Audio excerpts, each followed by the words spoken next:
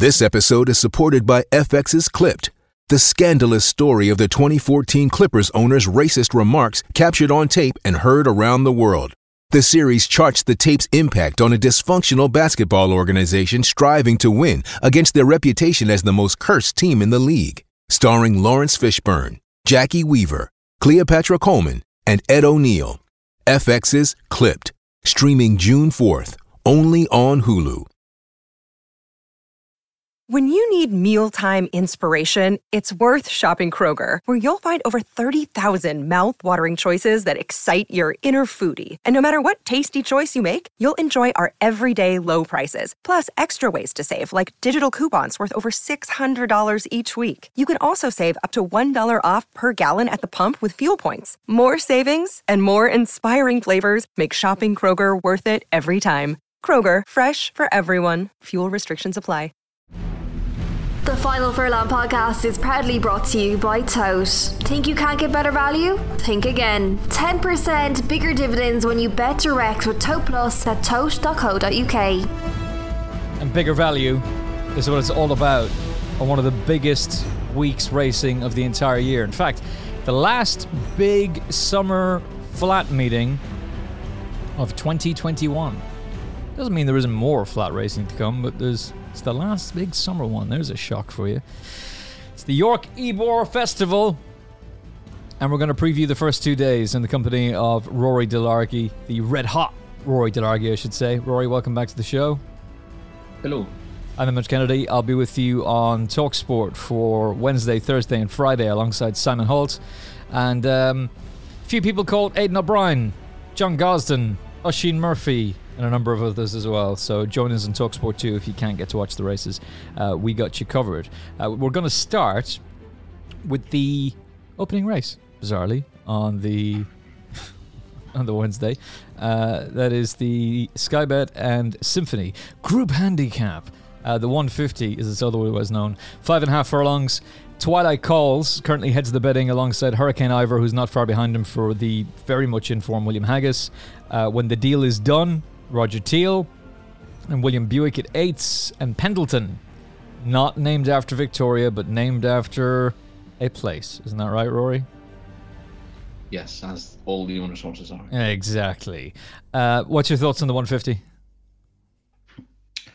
I'm just going to have a check on the betting here because I can give it to you if you want. So an interesting last time. Bear with me now while I pan down. No mass gamble as yet on Ostilio. He's 50-1 across the board. Now you remember that I said that he was the kind of horse who would pop up in a sprint handicap, and you couldn't back him each way. Bit of a just another bottle type. He was then heavily backed into 14-1 at one stage for the Stewards Cup before drifting again to 50s. And he's drawn on the wrong. It was drawn in stall 1, and you didn't want to be anywhere near the far side of the track. So he had no chance there. And also, although he's won on bad ground, I don't think he really wants it. So both the ground and the draw were massively against him in the Stewards Cup. He didn't show a huge amount, but then again, he finished in front of Just Another Bottle, who went on to win the Great St. Wilfred. So that in itself is no reason to be against him. And the interesting thing is the market pretty much ignores the fact that he was punted last week. And it's possible that the issue was that he was being punted in a weak market, because it's a lot easier to move the markets straight after declaration time compared to on the day. And of course, he did drift back out to 50 at the off. But I guess still you're running well here. He's drawn in stall 9 here, which I think is a good draw. And I can see him running well. He's a little bit of a risky bet, given that he hasn't rediscovered the best of his form, which he showed for Simon Crisford. But he's the kind of horse he will click in time for Paul Midgley. Paul Midgley is a very good trainer of sprinters. Essentially, what he does, he picks up horses from other yards who weren't dyed-in-the-wool sprinters in the first place, and he kind of converts them into sprinters. And he's got a very good record of doing that. It's an adjustment for the horses involved, and it takes time.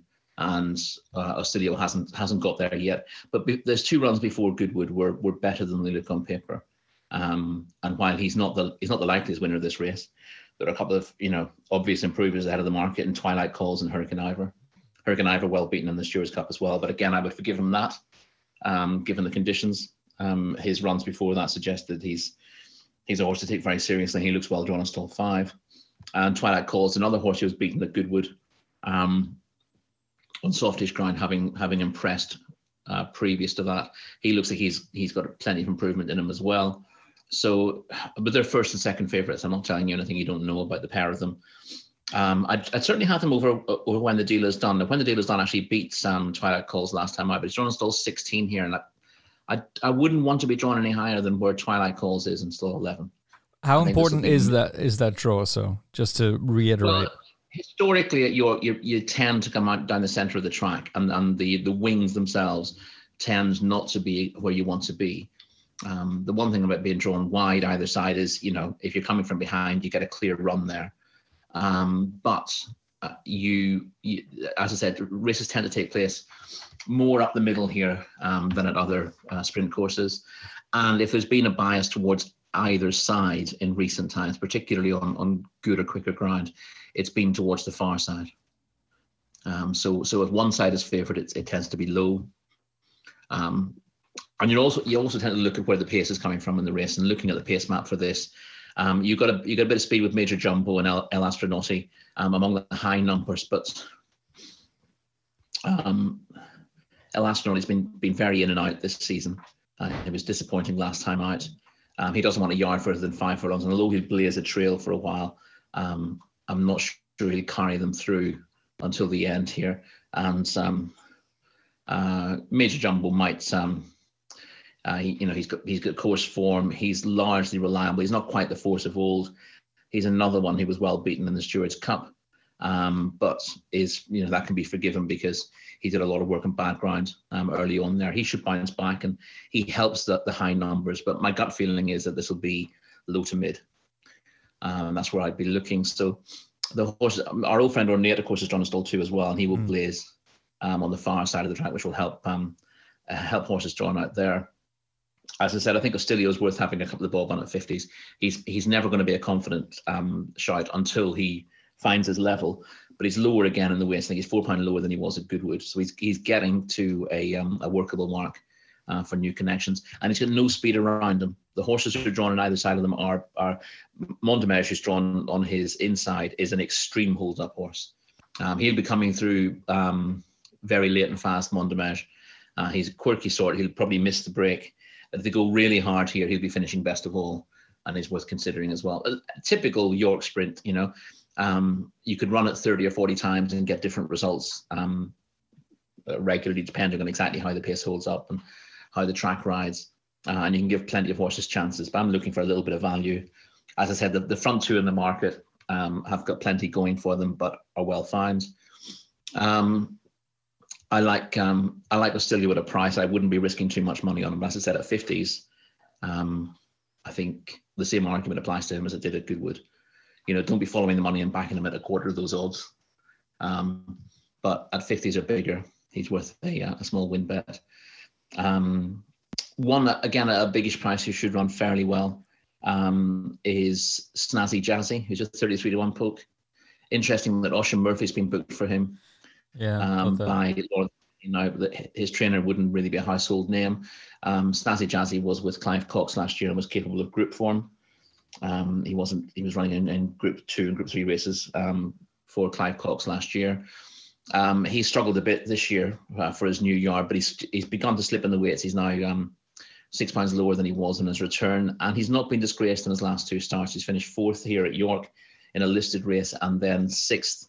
Beaten less than 3 lengths from a mediocre draw at Ascot in the Shergar Cup.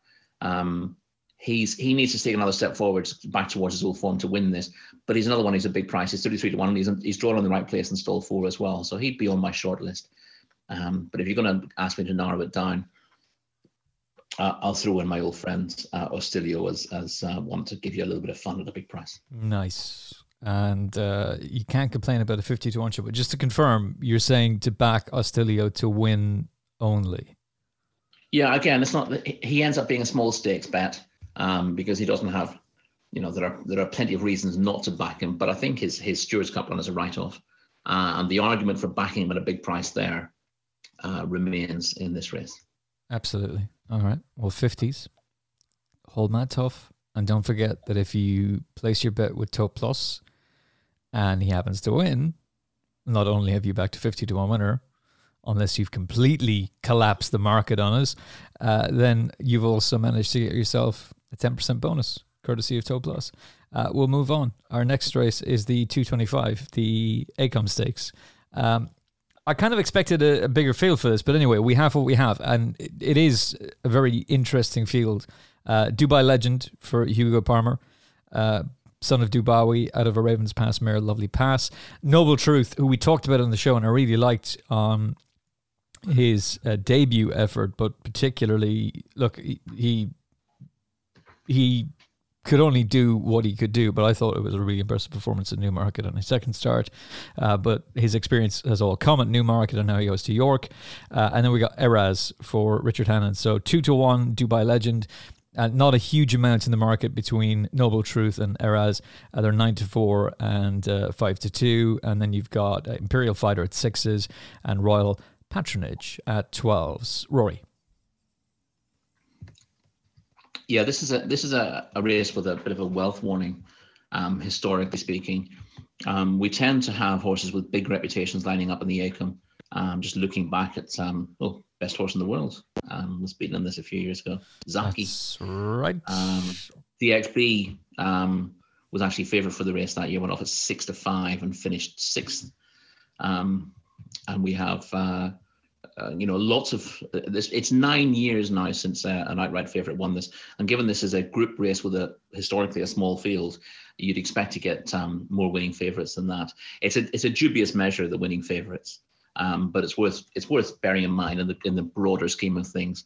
Stiffax was the winner in 2016 at 16 to 1 when Hugo Palmer had the favourite. Best of days, odds on.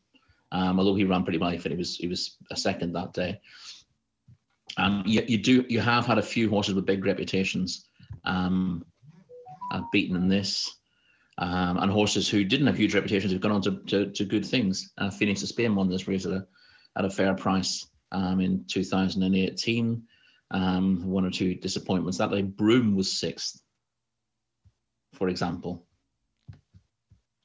So you've got it's not always the obvious spot for horses. It's a really good race, the ACOM. But for whatever reason, it doesn't necessarily. I'm sorry. I'm shocked. You're shocked about Broome? No. I'm not surprised at all about Broome. I'm shocked about DXB. What about the price he started? Yeah, 6 to 5. Well, it's very easy to do that now, but he'd been massively. DXB started his career, if I remember correctly, winning a maiden at Goodwood by half the track in a really fast time. And the whole point about him was, look at this horse. There's no way this is the kind of horse he should be winning on debut. Oh, you're right. He did. There's a 6-long race and he won at Goodwood. Yeah. So he had a massive reputation.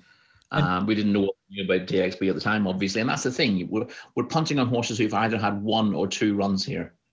And we, by definition, we kid ourselves that we know all about them on the basis of 1 or 2 runs, and we clearly don't. We don't know the quirks of these horses.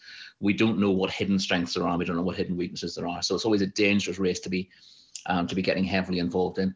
I thought for the record, I thought Dubai Legend was really impressive at Doncaster first time, mainly because that was a race that wasn't run to show him off to best effect. They went a fairly ordinary gallop in that 7 furlong novice. I'm not suggesting it was a great race, but it wasn't. You see horses win by wide margins in races where they go really hard early on, and a lot of the horses begin to struggle, and they're fading at the finish. The good horse ends up going well clear, like DXB at Goodwood on his debut. Whereas they didn't do that at Doncaster. They were fundamentally all sprinting in the last 2 furlongs, and he just massively outsprinted them to win by 5 lengths. He's got no problem with the trip on pedigree. Obviously, he's won over the trip already, but when you win a slowly run race over the trip, you wonder whether stamina was properly tested. But I thought he was really impressive there. And I thought that Eraz, although he was beaten by Noble Truth on debut, I thought he really caught the eye that day because he was drawn badly. He was drawn right out on the wing, which isn't always a terrible thing, but it usually is with a newcomer. And he had nothing to race with until very late in the day, and then he and Noble Truth sort of came together later on. And Noble Truth went on to beat him by 2 lengths. I thought Eraz was entitled to build markedly in that, and he did, winning easily at Ascot last time out. So I fancied him to turn the tables. If there was one bet I really fancy in this race, it would be Eraz in a match against Noble Truth. Ooh, that's a big shout. Imperial Fighter was a winner on heavy ground at Goodwood. Again, he's got a similar kind of pro. Might even be in the same race that the DXB won. And it's easy to say, well, that was heavy ground, and he's got, on the ratings, he's got a stone to find. But in fairness, he was running at the same level. He was running, according to time form figures, for example, he ran a better race on debut than Noble Truth did, and he was a couple of pounds behind Eraz and just a pound behind him in terms of speed figures. So he's right up with him in terms of the expected improvement from that run. And it's easy to say, well, that came on heavy. But we don't know whether he's a heavy ground horse or whether he's much better than the form, because he's not a heavy ground horse. He didn't run there because Connections wanted him to run on that ground. When he was declared for that race, it would have been good drying ground at Goodwood, and then ended up turning soft overnight. And then the jockeys said they thought it was heavy on the day, and the going was changed subsequently. So it's not like he was aimed at that race because of the ground. So he could easily be a lot better than the bare form. And as a result, it's not a race where you can really dig out a strong angle. I thought Zimbabwe Legend just about deserved to be favourite, and he is just about favourite. But given how little we know about them and given what we've seen with past results, I think it's a race that I wouldn't want to be having a massive bet on. As I said, the one angle that I could arguably find, I think Eraz is a better horse than Noble Truth. But again, that's fairly notional. That's based on the expected improvement from his debut, and the fact that he was, he didn't have experience meeting Noble Truth when that horse was having his second start and being badly drawn. I think on balance he should beat Noble Truth, but that's again notional. That's based on where they were 3 or 4 weeks ago. So, and they're roughly the same price. So you should be getting even money in a match bet. But it's a race to enjoy, and I think it's a hard race to be adamant that you can find a positive punting angle. Oh, it's a very, very difficult race to decipher, and there's every reason to think that Eraz will have... There's only one horse we haven't mentioned, and strictly speaking, you could argue that that's the horse you should back, given the history of the Acom. It always ends up, people talk about it's A versus B versus Royal C. Patronage. No, but it's the one that no one's betting is the one that ends up winning. So we should just get stuck into Royal Patronage, though. It was a 5-length winner last time out. All right, he's been backed, but he's been backed because the field has been decimated. So, yeah, when we're doing the review show and we're talking about how Royal Patronage won, we'll give that one to Rory and say, "Oh, what a piece of insight from Rory! Favourites had a terrible record in the race. How could you possibly be back? Look at which 4 horses you think might win, and then back whatever." How could you possibly have backed that Hugo Palmer horse? He had no chance. Right, a really fascinating race, and this is a fascinating race for many reasons. One, I just spoke with Aidan O'Brien, but it was for TalkSport, so you'll have to listen to TalkSport tomorrow. And oh, really? Yes. That is it. Yes. I'd love to nick it and just take it for myself. I actually did record it here. He's putting us all away anyway, so it's fine. Say again? He'll be putting us all away anyway, so it'll be fine. He'll be telling us whatever Mickey Tabor wants him to tell us. Them's the rules. The views of Roy Delargy are not necessarily those of TalkSport or the Final Furlong podcast, but no, he has some very good insight, and particularly about 2 handicappers. They can only be it later in the week, and I will give you those horses. But only after it's aired on TalkSport. How about that? That's fair. That's more than fair. The Skybet Great Voltigeurs Stakes sees Kamari, having beat Wordsworth last time out, be your favourite, but a little bit uneasy. He's dropped to 7-4 and he's come back out to 5-2. High Definition, who I will say that Aidan did say that his season has been a complete mess. It's not giving much away, but he also explained that the Irish Derby at the Curragh he got struck into, he lost a shoe, and just it was game over basically at an early stage. And he loves Sir Lucan, who is a horse he put up on this show at the very start of the season. He wears cheek pieces for the first time. He's working very well, and St. Ledger's the plan. So Frankie's on board, and you would have thought that when Frankie was confirmed, Rory, that would have seen him drift in betting. The opposite is true. In fact, he has collapsed in betting, and has gone from being 5-1, 9-2 into 7-2, but he was at least sixes before. Kamari 5-2, High Definition 7-2, Sir Lucan 7-2 with first time cheek pieces. We should mention Third Realm as well, of course, because he beat Adayar and was then fifth in the Derby, but disappointed last time out. 11-2, and Ebir's in there as well. Right, your thoughts on the Voltigeur? I think it's a bit harsh to say Third Realm disappointed last time. I think, especially if you're going to put Sir Lucan up as a bet in the race. He was only a length and a quarter behind. Shut up, Delargy, and get on with it. So there's not an awful lot to choose. Stop messing with my logic and get on. Yeah. My gut feeling here, looking at the prices, is they've tightened up the obvious ones. I thought Sir Lucan, looking at this race at declarations, I thought Sir Lucan was the obvious horse in the race. Yeah, me too. I just said he was a fair bit. He's 9-2 in a place or two. He's not miles shorter than that, but he's tightened up to 7-2. And I think, given that he was coming back off a break when he ran at Goodwood last time out, I thought he was entitled to improve for it. He doesn't have much to find. The first thing I wanted to say was that Kamari was the wrong price when the market opened for this. There was no way he was a 7-4 book for this contest. He's won a Group 2. He's got a Group 2 penalty. The Group 2 he won, the Queen's Vase, is often a good race. It wasn't this year. It was a shocking contest. I think he achieved more winning his maiden than he did at Ascot, given how that race has panned out. For a Group 2 race at Royal Ascot with horses who should be progressing, remember it's for stayers, so it's often a first chance for these horses to run over 1 3/4 miles. You would expect it to throw up a load of subsequent winners, not a one in the entire field. None of them won next time out. Obviously, Kamari hasn't run since, and he won that with a bit in hand. I don't want to slag him off. I think he did it nicely, but the subsequent efforts of those behind suggest that was a very weak Group 2, and it looked weak enough on paper beforehand. He went off a reasonably short price on the back of a maiden win at Yarmouth, of all places.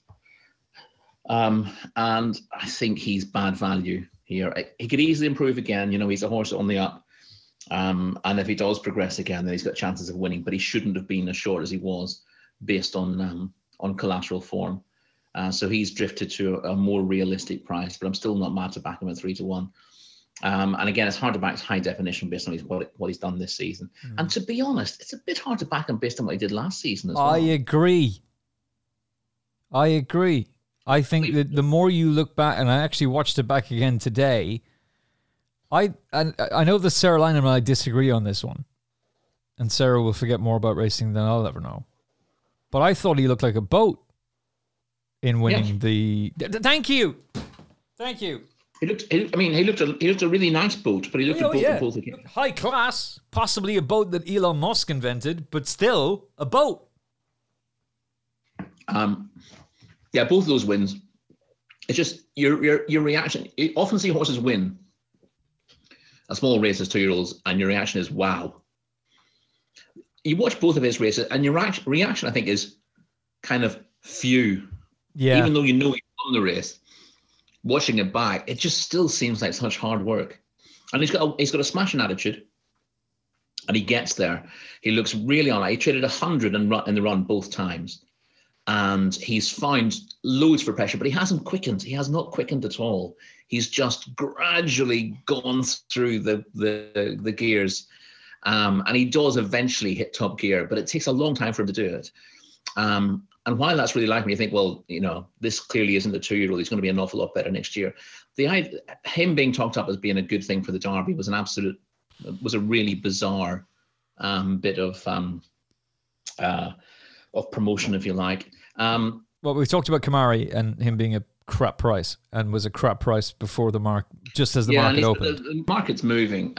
There was definitely a bit of value to be had when the prices first came out in this, as I said, with Kamari looking too short, but he's drifting now, and what you find with races like this where the form is there for all to see is that the market will correct itself over the 2 days from declarations to race time, and that's beginning to happen, and it's a little bit harder to find value as a result. I think Sir Lucan is, as I said, he was the pick for me when I saw the decks. He's still the pick, but as the market corrects itself, the degree of value gets smaller, the window of opportunity gets smaller, and it wouldn't be a massive surprise to see pretty much anything else in the race, if everything goes their way, getting a result. Youth Spirit, Third Realm, and Ebor were all behind Sir Lucan last time out, and are obviously bigger prices than him, but in terms of their best form, they don't have much to find. And if you can put forward excuses for their runs at Goodwood, then it's possible that you can argue that they represent a little bit of value. The downside there, I suppose, is that the going is going to be on the quick side of good at York, or at least good. They had a very small amount of drizzle this morning, and they're not expecting any rain until Saturday. And they've done no watering at all, so it's just been natural rain there for the last month. So I think with it going good all round, there'll be no significant ease, and you can argue that Third Realm and Youth Spirit have shown their best form when there has been ease in the ground. Ebor, I suppose, is the one you could argue that the way he raced at Goodwood and the ground were against him. But the issue with Ebor is that, aside from that reasonably impressive win in the Bahrain Trophy, he's a horse that you've had to make excuses for. He's not looked particularly straightforward in 3 runs. He's been gelded. He was gelded before he won the Bahrain Trophy, and that looked to have turned him around, but then he was back to where he was at Goodwood last time out. So the ground will suit him better than most, Ebor, but I think you're clutching a little bit at straws to see him win. So looking back through the race, we end up coming to the same conclusion that Sir Lucan is probably the horse to be with the likelihood of improvement from his last run, whereas most of these are fairly exposed now. You can, as I said, if you write off one run for a few of these, you can see them bouncing back. But I think Sir Lucan is just about the safest choice in the race. Go on, Sir Lucan. Go on, my son.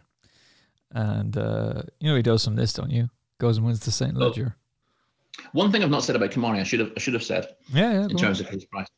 The Voltigeur, of course, is a Leger trial. And it's been the most significant Leger trial over the years. Less so, I suppose, in recent times. He can't run. But for a Leger trial, it's actually a drop and trip for most of these horses. That's a good point. It's an extended 1 mile 3. And for a horse like Kamari, who stays 1 mile and 6 really well, dropping back to an extended 1 mile and 3 has to be seen as a bit of a negative. And any of these are proven at trips beyond 1.5 miles. Yeah, so Lucan's won at 1.5 miles. Lucan's won at 1.5 miles, and he was strong at the finish at Goodwood. So you could argue that he might prefer extra yardage. But I think the key with him is he just looks like he might improve again. Yeah. And those cheek pieces may very well bring up more important as well. Step up beyond. Ebor, of course, he showed his best form over 1.5 miles as well. I'm not sure that's necessarily significant, but it's always something to bear in mind, given that most of the horses who are running in the Voltigeur are doing so with a view to running in the Leger. The two are very different races. And yet, the horse who's going to represent Godolphin in the St. Leger doesn't turn up here. No, but then again, he hardly needs a trial. True enough. But if I was to ask you right now, do you think Hurricane Lane will stay 1.6 miles at Doncaster? I think, of course, 1.6.5 miles as well. It's not even 1.4 miles to 1.6 miles. It's an extended 3 to an extended 1.6 miles. So it's 3 furlongs further, almost exactly. I think it's likely, but not certain. But then again, if you ran in the Voltigeur, you wouldn't answer that question anyway, would you? Nope, true enough. But I'm with Sir Lucan. Go on, my son. Get it done first. Right, the 335.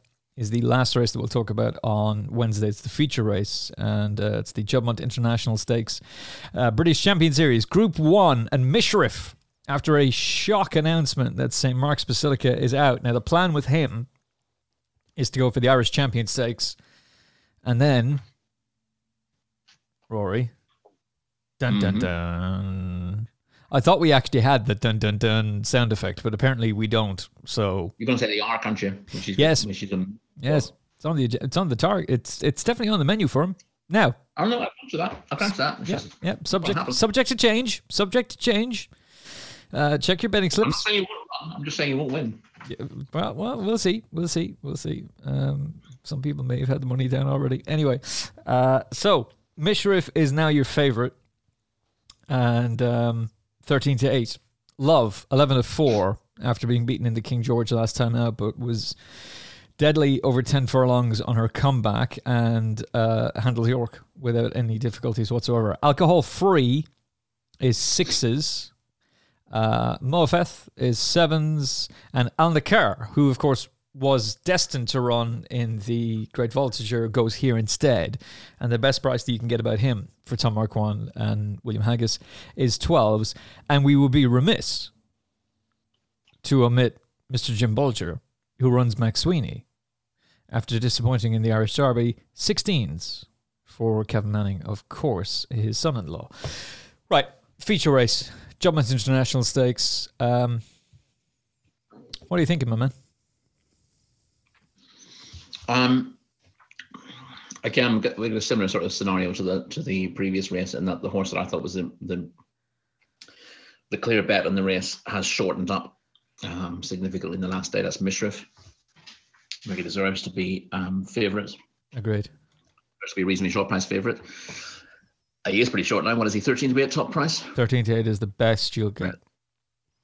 There's not a massive amount of juice in that, but I think he's very solid. The one disappointment this year was his run in the Eclipse, and that would give you concerns about this. But the more I see that race, the more I think that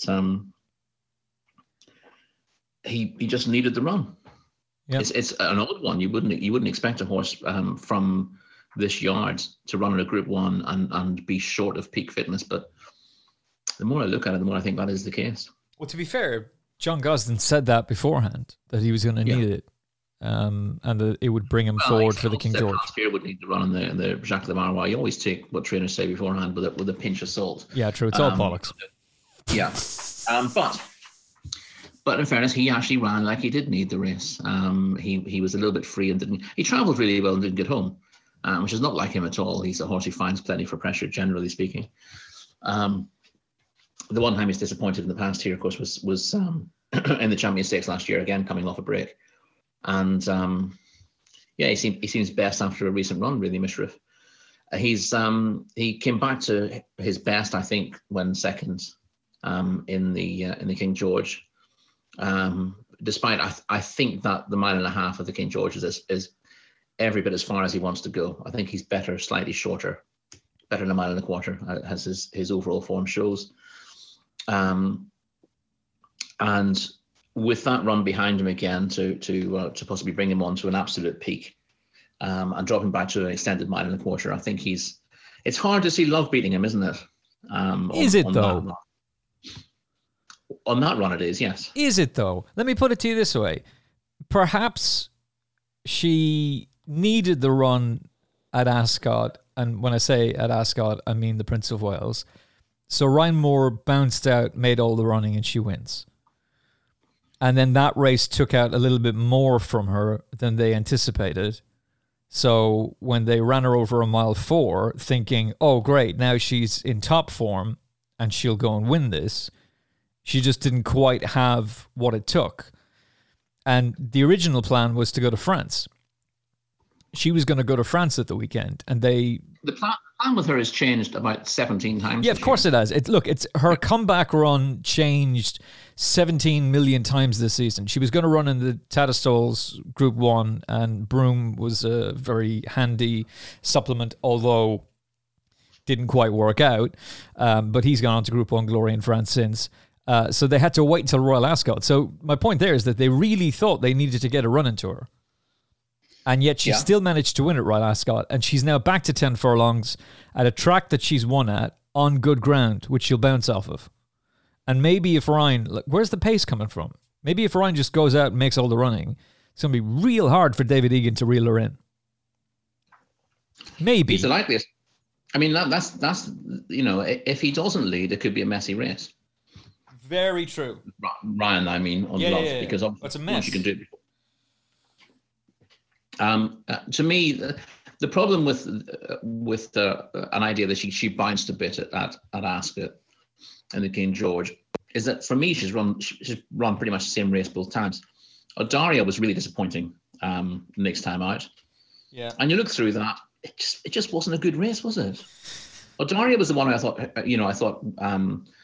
was a really interesting contender there. I thought she ran really well in second, but then she flopped, and she was very weak in the market at Goodwood. And behind that, you've got Armory, My Oberon, Desert Encounter. It's just not a good race. Yeah, Prince of Wales. That's a very good counter. And for me, she's run 2 good races this season, but she managed to win one substandard Group 1. And then in the King George, she was found out a little bit. I think she's as good as she was last year, but as good as she was last year isn't good enough when you're carrying the extra weight as a 4-year-old. Yeah, it's like that point that you made on the review podcast. As a 4-year-old, you have to run to stay. You have to keep progressing in order to stay still. Yeah. Good show. So that's the question with her. Now, Aidan O'Brien has trained countless top-class fillies, and he tends to get the very best out of them.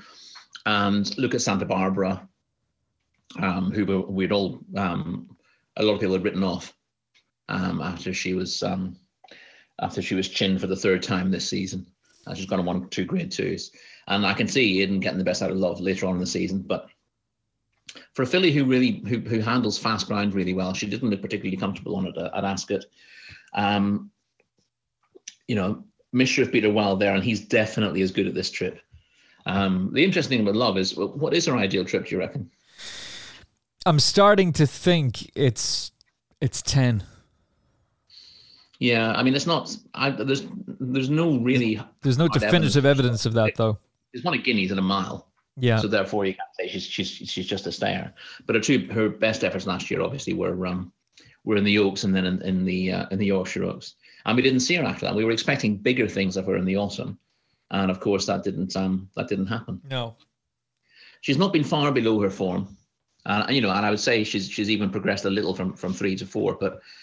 It's you've got to keep moving forward, and again that's just something that's been laid at Mischief's door as well. He's come up short in Group 1s in his last 2 starts, and that's the question is whether you want to take 13 to win a bit horse with those kind of form figures. But I think he's the one who will be happiest given this given trip and grind here, and he was a length 3/4 in front of Love last time out, and they had similar sort of preparations for that. So he ought to confirm form. But it was 2 to 1 and 5 to 2 yesterday when the market opened, and now it's 13 to 8 and 11 to 4.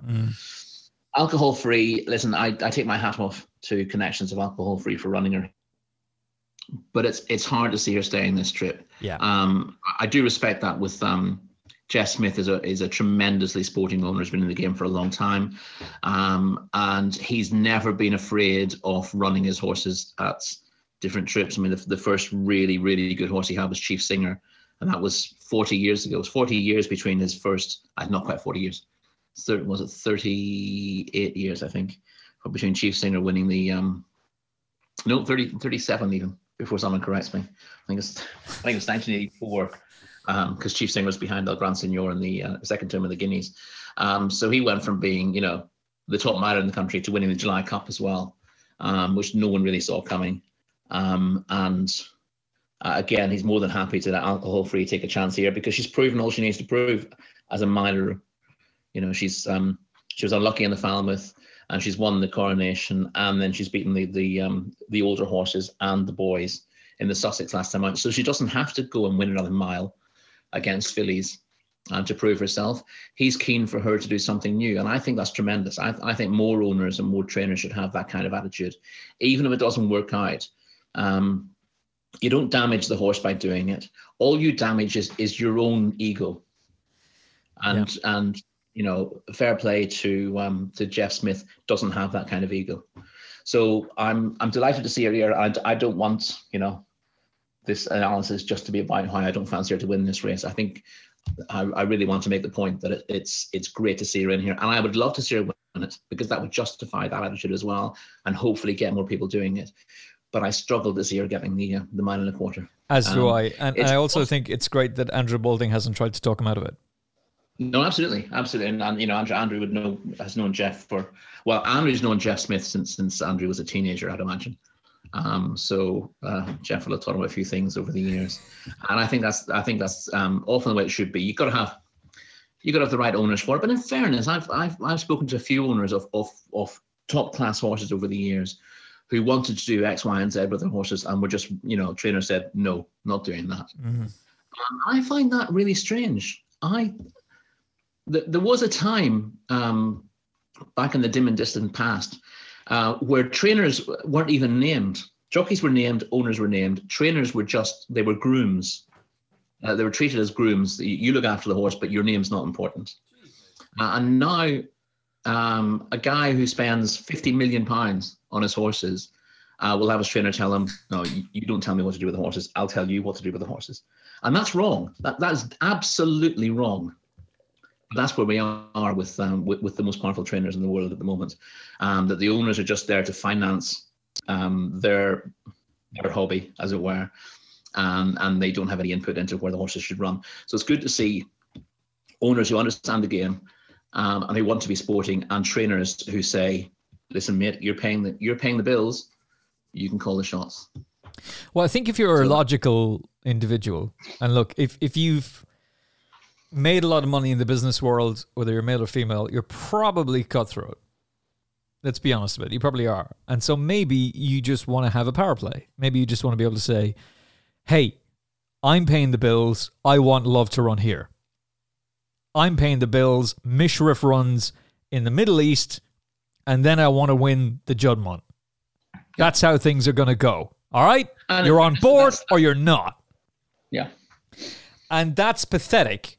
And it's pathetic because John Gosden and Aidan O'Brien and Andrew Balding and Jessica Harrington, they're the ones who are spending time with the horses. Each day in, day out. And the jockeys are riding them. So if you're not listening to what they have to say, then what the hell is the point in being involved in the game? Go buy a football team. Go do something else. This is not the sport for you. If you're going to ignore expert advice from expert people, then what's the point? Also, Andrew Balding continues to lead the Trainers' Championship with over $3 million in prize money. Charlie Appleby, 2.7. Aidan O'Brien, 2.3 million. How many? It's 106 wins for Andrew Balding this year. Think on this, right? And then we'll come back and we'll look at day 2.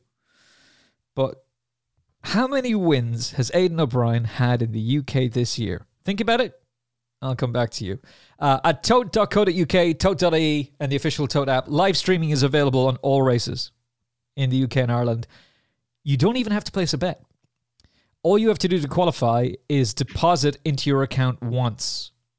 So if you don't want to pay for Sky, if you don't want to pay for RTV, there's a way around that. Bet with Tote, where there's better value. And once you deposit once into your account, you can watch pretty much any race you want, whenever you want. Tote is also launching the Tote Guarantee across all UK and Irish race meetings.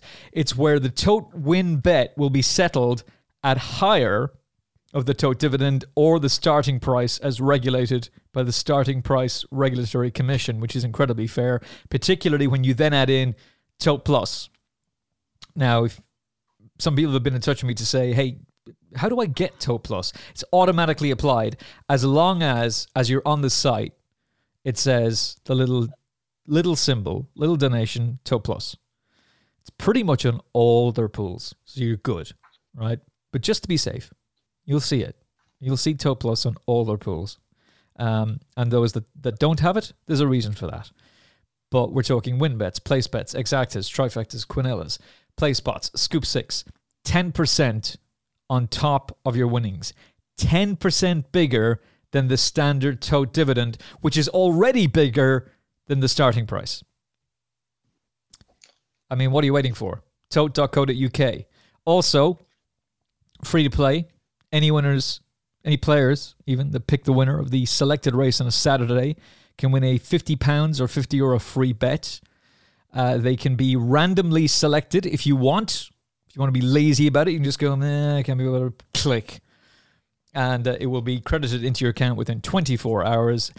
And also, there is now the early bird promotion for PlaySpots. It's available to any customer that places a Tote PlaySpot bet at tote.co.uk, tote.ie, or the PlaySpot app on selected race meetings. So for this week, that's Wednesday, Thursday, Friday, and Saturday, all at York.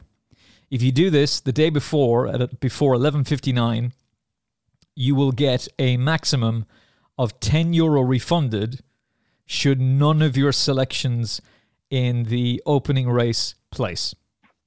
Now, that's incredibly fair as well. Incredibly fair. So fairness, value, and gravy. It's all there for you. Tote.co.uk, tote.ie, and the official Tote PlaySpot app. Get involved, get on board, and get the gravy. Roy Delargy, answer to my question? 259. Correct. Aidan has trained 259 winners in the UK this year. How many winners this year? 16. 8.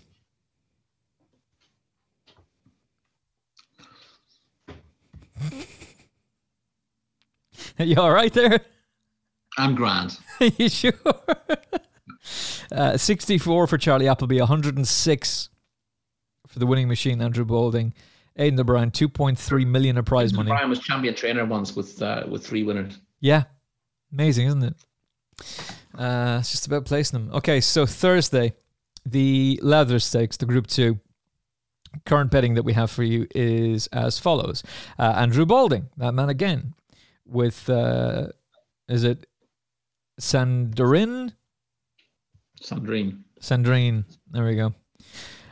So, daughter of Bobby's Kitten. She started her life on the all-weather like most good horses do these days and is 3 from 3. Hello, you, in first-time headgear.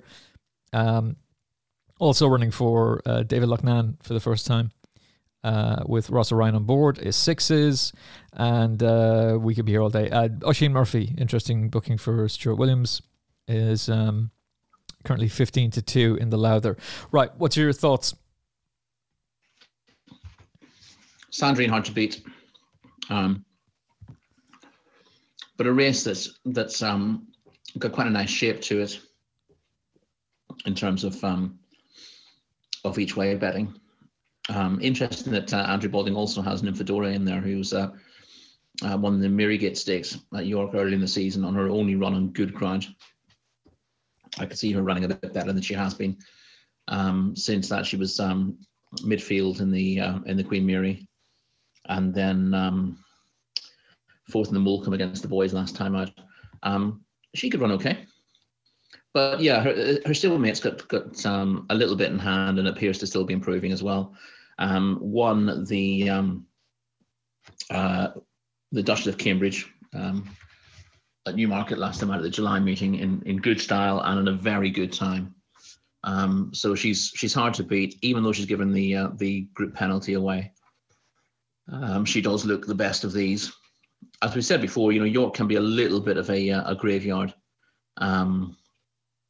for favourites. But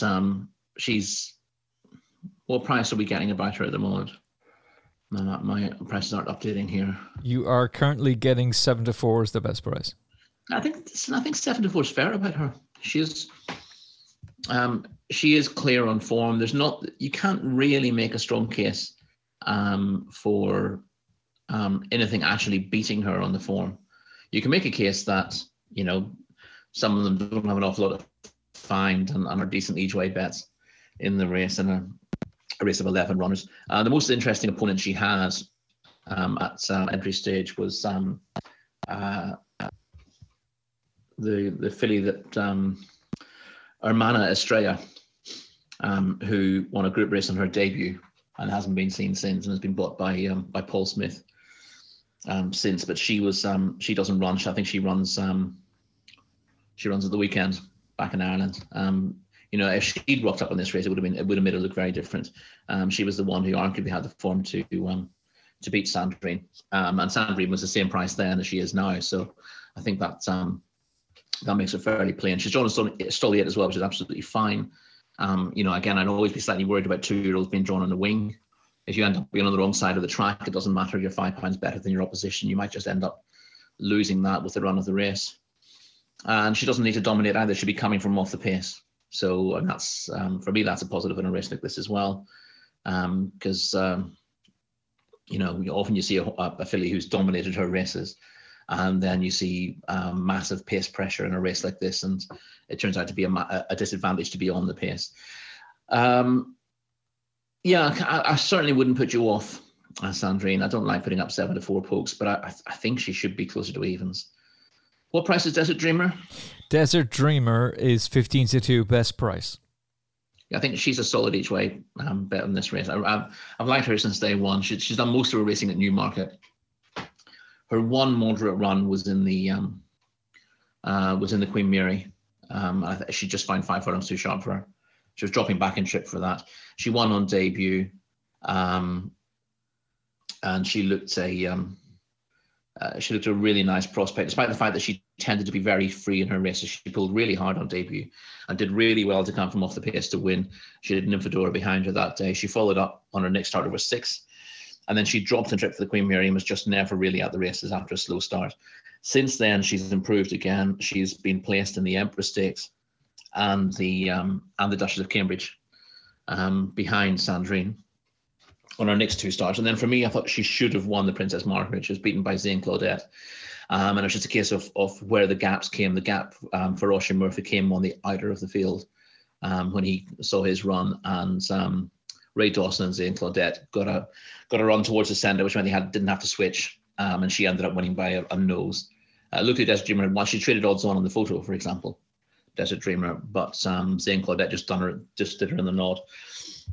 Given that her only moderate run has come at 5 furlongs and her 6 furlong form is absolutely rock solid and progressive as well, while she can't beat Sandrine on form, I think the fact that she can't beat Sandrine on form means she's going to be an each way price.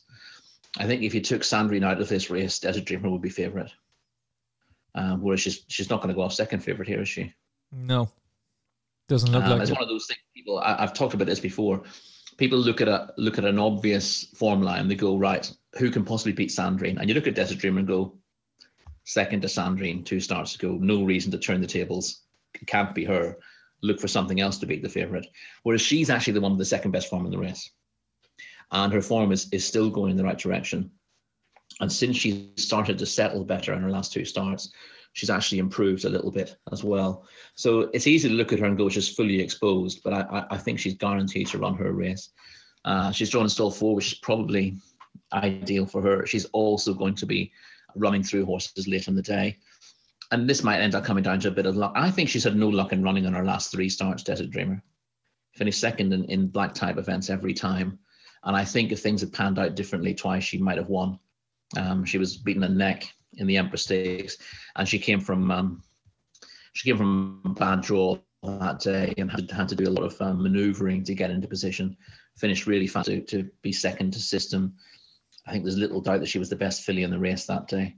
I wouldn't say she was unlucky not to beat Sandrine, but she might have been a little bit closer if that race had panned out slightly more for her. And then, as I said, she was definitely unlucky not to gain her group win last time out in the Princess Margaret. So she's second best on paper. I think 15-2 with 50 odds 3 places is very fair. Yeah, and that's with most major firms as well, by the way. So her price, there's no reason why her price won't stand up, because her forms are all there in the book. There are no secrets. Whereas there's a few in this you can convince yourself might improve a little bit. Yeah. You're unexposed, or because they haven't met Sandrine before, you can argue that, there might be reasons why they might get the better offer. Whereas, as I said, you can make that argument with Desert Dreamer based on the fact that Sandrine's beaten her the one time they've met. But I still think she run a big race. Before we move on to our second race of Thursday, who won this race last year? I can't possibly remember. Was it Sacred? Did Sacred win it last year? No. No, I think I'm looking at my form book. It says it's got a blank for the winner and then Sacred. It was. I'm imagining I must. The wonderful Miss Amulet. Woohoo! Oh, Tom Bull's on a train to Tom Bull's on Racing TV at Leicester tonight. Everybody cheer him on. He was due to be on the show. Pesky Racing TV intervened. So best of luck to him. And we got some... Do we have the audio of that? Because we were recording live as she was. What's Miss Amulet won since? Eh? Fuck off! But that doesn't matter. The hunger for mistakes and the Nell Gwyn. Not the point, Rory. Not the point. I believe your words were, she's a terrible bet. She can't win. She can't possibly win. Oh, final furlong goal that was. Oh, man. Virtual high fives all around. We love that one. But to be fair, you took it on the chin, which is why I'm still throwing it in your face. This time last year, Tom Dascombe and the Dandy Boys got beaten with what we thought. Well, now this is where I'll eat humble pie. I thought, and I'm pretty sure Tom thought as well, that Devious Company was a good thing. I have a funny feeling you thought the Happy Romance was the bet. And she won. Yes, I did. And did him on the line. So you got your revenge.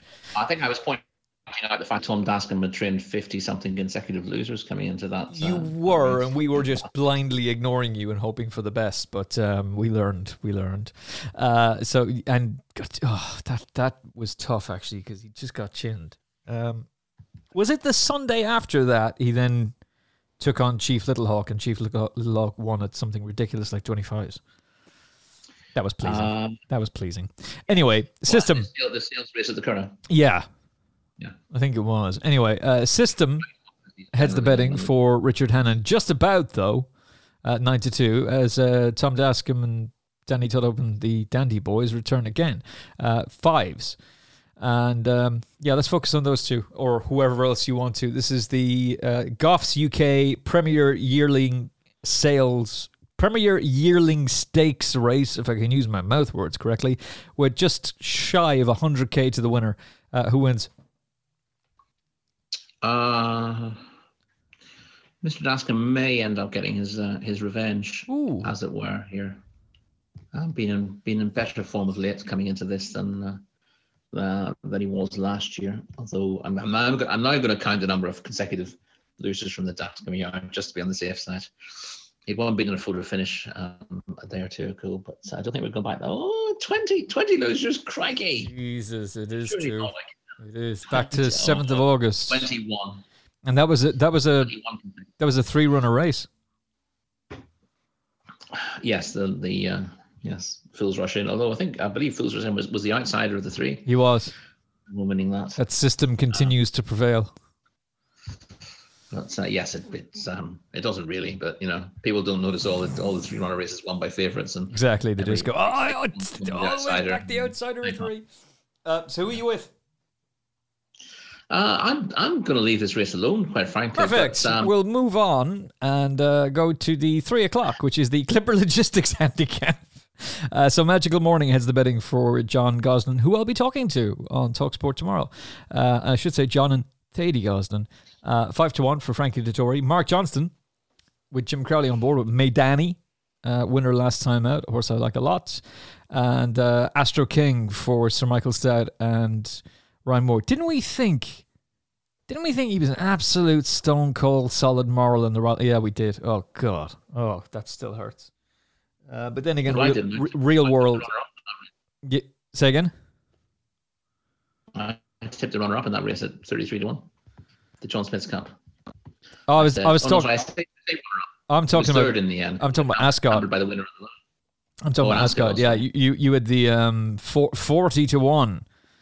And you got to be careful with the pronunciation of that one. But the John Smith's Cup. Yeah, I didn't fancy him for the John. It was the third. It was Strait of Hormuz, who was pretty much right outsider. And I said, don't that's buy right. It'd be a bigger price, and he ended up being punted. He was 14s with the hammer on board. Yeah, he was unlucky enough. He was hampered by Johnny Drama, like 100 yards out, which cost him second place. But they don't throw them out for that these days. No. And even if they did, he only would have got second. Yeah, but still, I couldn't believe Coppelone was second in that in the end. He was unlucky.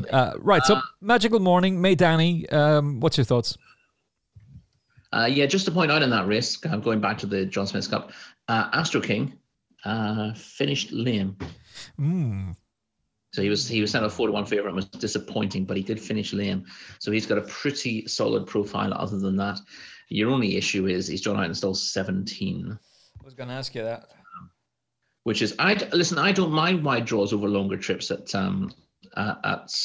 York, but over the mile, historically, it tends to be a little bit of a negative. I'm looking at the last 3 rounds in this race just to never listen to someone say this is a bad thing. Look at the last results. Montatham, who won it last year, won 2, beats group horses in Sir Busker and Top Rank into second and third. That's right. And they were drawn 11 and 12, 11 and 13. And the next 3 home were all drawn in single figures. What's the Story came out of 14 in 2019, Poet Society came out of 15, and Short Squeeze in 2014 came out of 18. Yeah, so this this race is showing that you can overcome a wide draw, but it's a fair spread. Horses drawn very low have done quite well. Poet Society won from stall 15, but the next 3 home were drawn. The next 4 home were drawn 1, 2, 3, and 5. So maybe it's a middle of a squeeze. There's another point to make, which is something that James Savage has talked to us about. Sir Michael Stout's horses need, or at least tend to need, better ground, which he should get as long as the pesky rain stays away. And there's no rain forecast for York over the next couple of days. We're in gravy then. Should be all right. But in fairness, his form's all been on good quick ground as well. So yeah. And they tend to be slow burners, the stout horses. Yeah, very much so. When they find their form, they tend to hold their form. It's not a great yard to follow, generally speaking. God, no. Jesus. In that you can't follow the stout yard blind. It's all about the long game, really. There are a lot of yards out there where it's all about strike rate and getting the horses, getting a good handicap mark to start with, and then striking early, winning your maiden first time, whatever it happens to be. So a lot of those yards are high strike rates, and stout. It's not a poor strike rate, but it's all about, there's always an eye on what can we do next year with this horse, rather than what can we squeeze out of this before the sales, which tends to be the case with some. So when they find the form, as I said, they usually keep it, and you can ignore Astro King's last run. He should bounce back, and he's got a pretty good chance here. Although I should say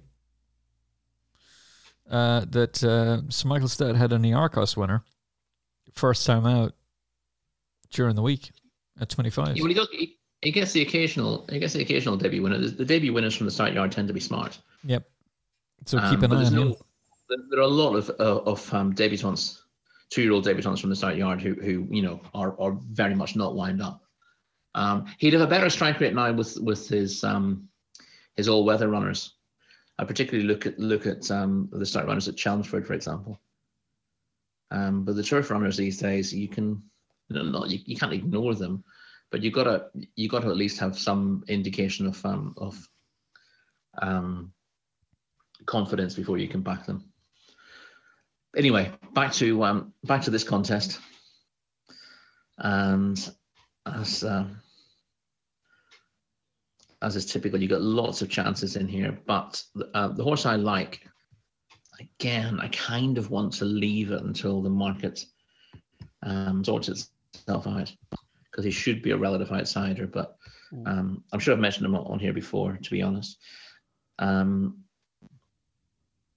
The right down at the bottom of the weights, I wasn't sure if he was going to get in here when I saw the entries, but he has Pythagoras.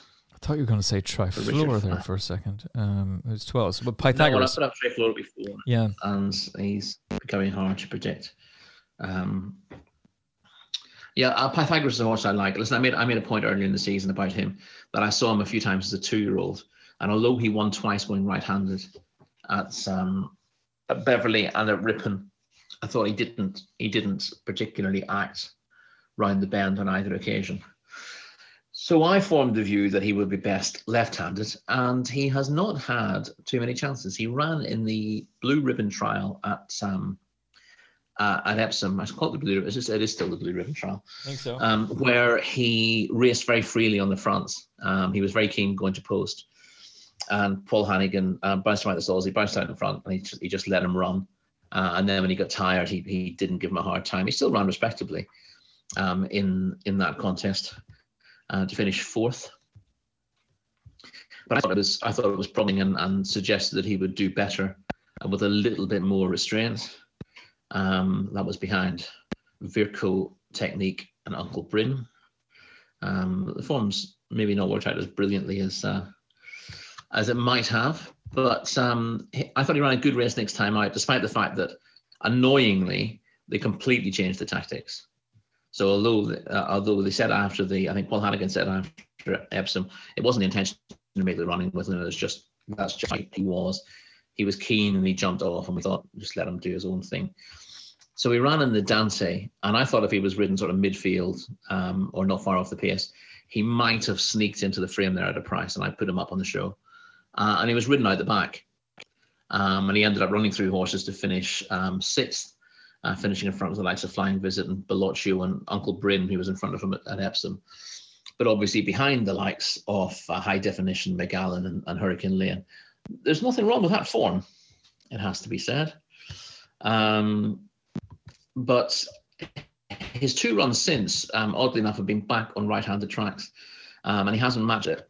He's not far off it. He hasn't run badly, but he was midfield at Royal Ascot off a mark of 101 in the Golden Gates handicap.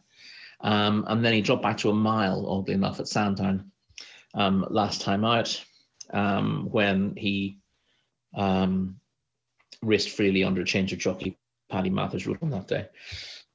Now, as I said, I've put my neck on the line and said I think this horse will prove best left-handed. So now that he gets another chance left-handed, I've got to stick with him. He didn't look like he wanted further at Sandown. And I think going back left-handed with Paul Hannigan back in the plate again, there are reasons to think he'll run well. And his owner, Robert Ogden, really likes to have runners and winners at this meeting as well. So there's a fair chance that he's been set up for this, and this isn't just an afterthought. So hopefully Pythagoras will run well. He should be a goodish price as well. Currently 16s. However, let me just double check and see if I can get you a bigger price. All right, let me see if we can get you bigger. The answer to that question is 18s. Right. 18s is the max price we can get. Right, last race. The Darley Yorkshire Oaks sees Snowfall reported to be bouncing at home in tremendous form at 2-5. Wonderful tonight.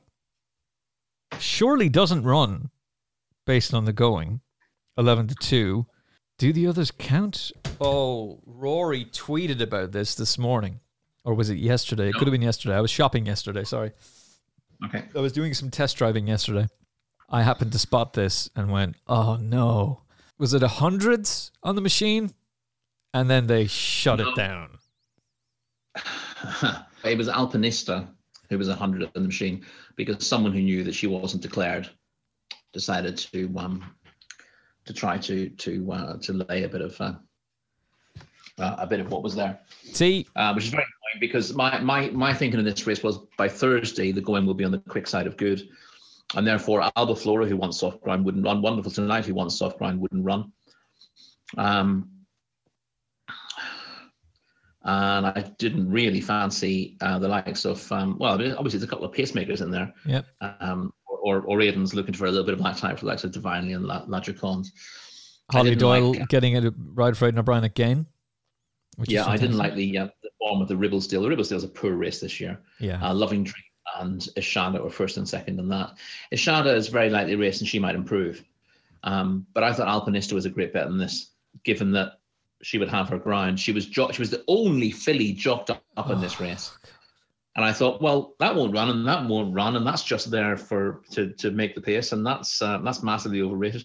And I thought Alpinista was a great each-way bet, and then she was the one that wasn't declared. That was a massive kick in the teeth. And of course, I knew with 5 minutes to go that she wouldn't be declared, because people who offer 101 about horses at the last minute before declarations come in always know. So that was a massive kick in the teeth. And I did get heavily involved at the post. I found a firm offering 3 places. Also willing to bet. So I had my maximum each-way bet on Alpinista. Was said firm. I just hope that they think I'm an idiot from now on, and I can get that by. But that's right, Rory. A firm is going to think you're an idiot. Yeah, good luck with that one. Maybe they'll think it's a different Dillargy. He's back in a non-runner at the post. Hey. Okay. Look, you've mentioned the fact, and I've mentioned the fact, that Wonderful Tonight's highly unlikely to run here due to the ground, unless they pull a crazy Ivan. Therefore, is this just a case of a racecourse gallop for Snowfall? We have had shocks in this before. We have, including Aidan O'Brien downing the King George winner with Tapestry under a brilliant ride from Ryan Moore. Yeah. And this meeting is famous for Seventh Heaven Beat Found. Sorry? Seventh Heaven Beat Found. Yeah. As I look at it, yeah. So you're right. Yeah, we have had shocks. We've had a few surprises over there. And I say in talking about having shocks here, the last 5 winners of this: 4-9, 1-4, 7-4, 1-4, and then that massive shock, 7-7, winning at 100-30. So yes, it's perhaps been less shocky than you think, but it's always possible at York for something like that to happen. And I would not be recommending backing Snowfall. She's going to be 1-3.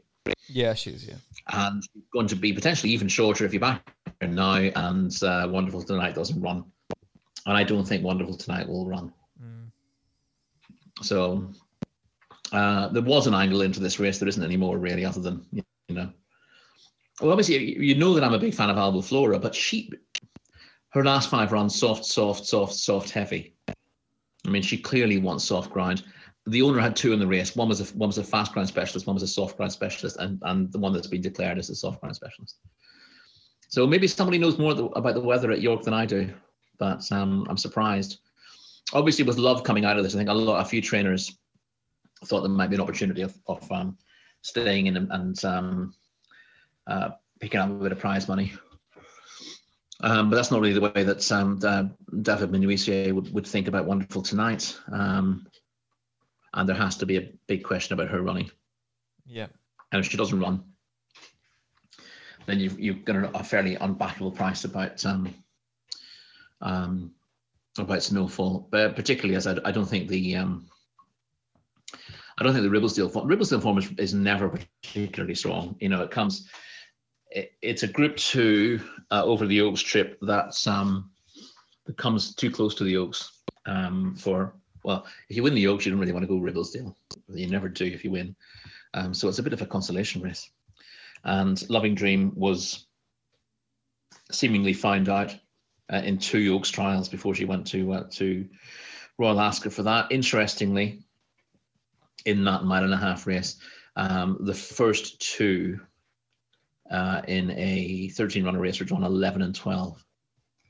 And as we discussed in the show already, it's often an advantage to come wide in the straight at Ascot, and horses drawn wide over 1.5 miles have got a very good record. You back the 2 or 3 highest stalls in 1.5-mile races at Ascot over the years, you will make money. So whether Loving Dream and Ashada are particularly good, I don't know. Divinely obviously was 4th in that as well. She's run respectably since, but Dubai Fountain, who was disappointing 5th, she's disappointed again since. We haven't seen Noon Star, who had a big reputation in the spring, but didn't go on from it. She's been missing since that. And the only horse she's actually gone on and won since the Ribblesdale is the 8th, Aristia, who was an outsider. She won her next start, but it's just not particular. It's not Group 1 form, obviously. I don't think it's strong Group 2 form. Aristia beat Alpine Star at York, which looked pretty good at the time, but Alpine Star absolutely flopped next time. So she just didn't look as the filly that she was. And I don't think there's an awful lot in the Ascot form to suggest that Snowfall's got anything to be worried about. Snowfall wins. Your best bet over the first 2 days at York is?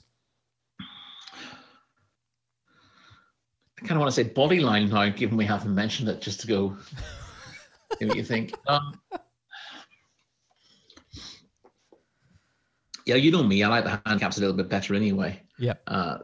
So I want to check. I haven't actually had a check, and we didn't discuss the 2 mile handicap on the first day, and which I fancy Bodyline, so Mark Prescott's horse, who won at Yarmouth last season, came in for a poor ride at Royal Ascot again, drawn wide over a mile and a half, and his jockey decided that the best thing to do was pull the head off the horse for the first half mile, and then try to come up the inside. He's lucky I wasn't at the meeting, otherwise he wouldn't have made it back to the weighing room.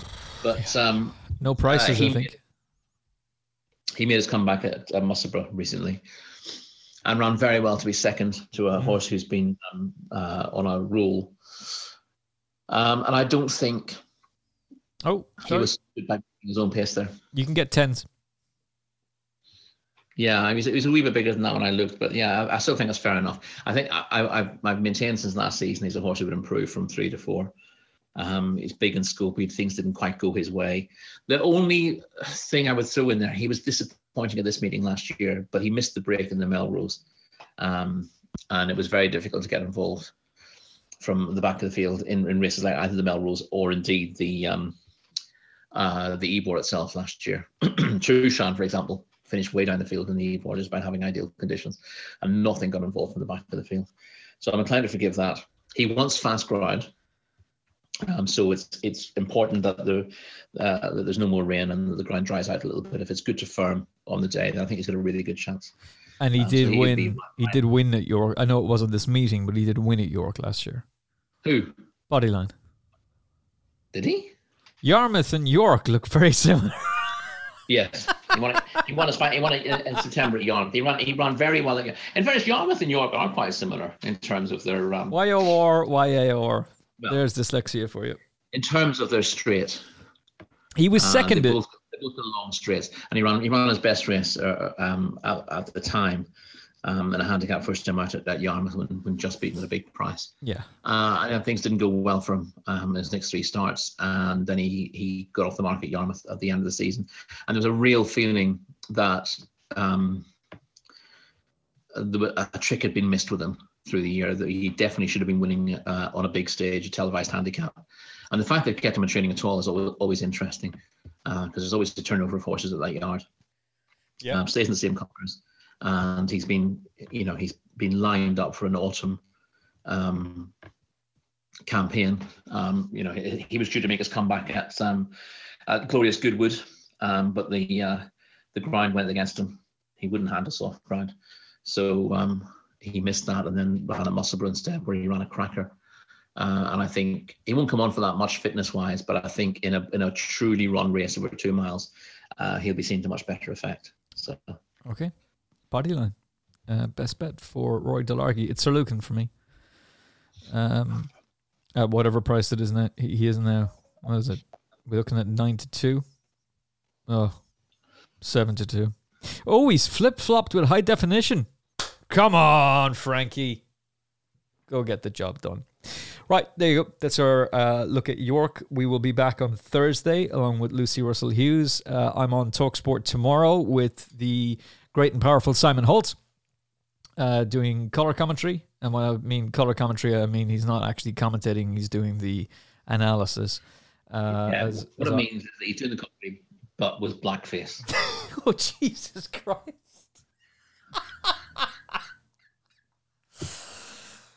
Roy Delargy, ladies and gentlemen, his stand-up career came to an abrupt halt, which is why we have him in the podcast world.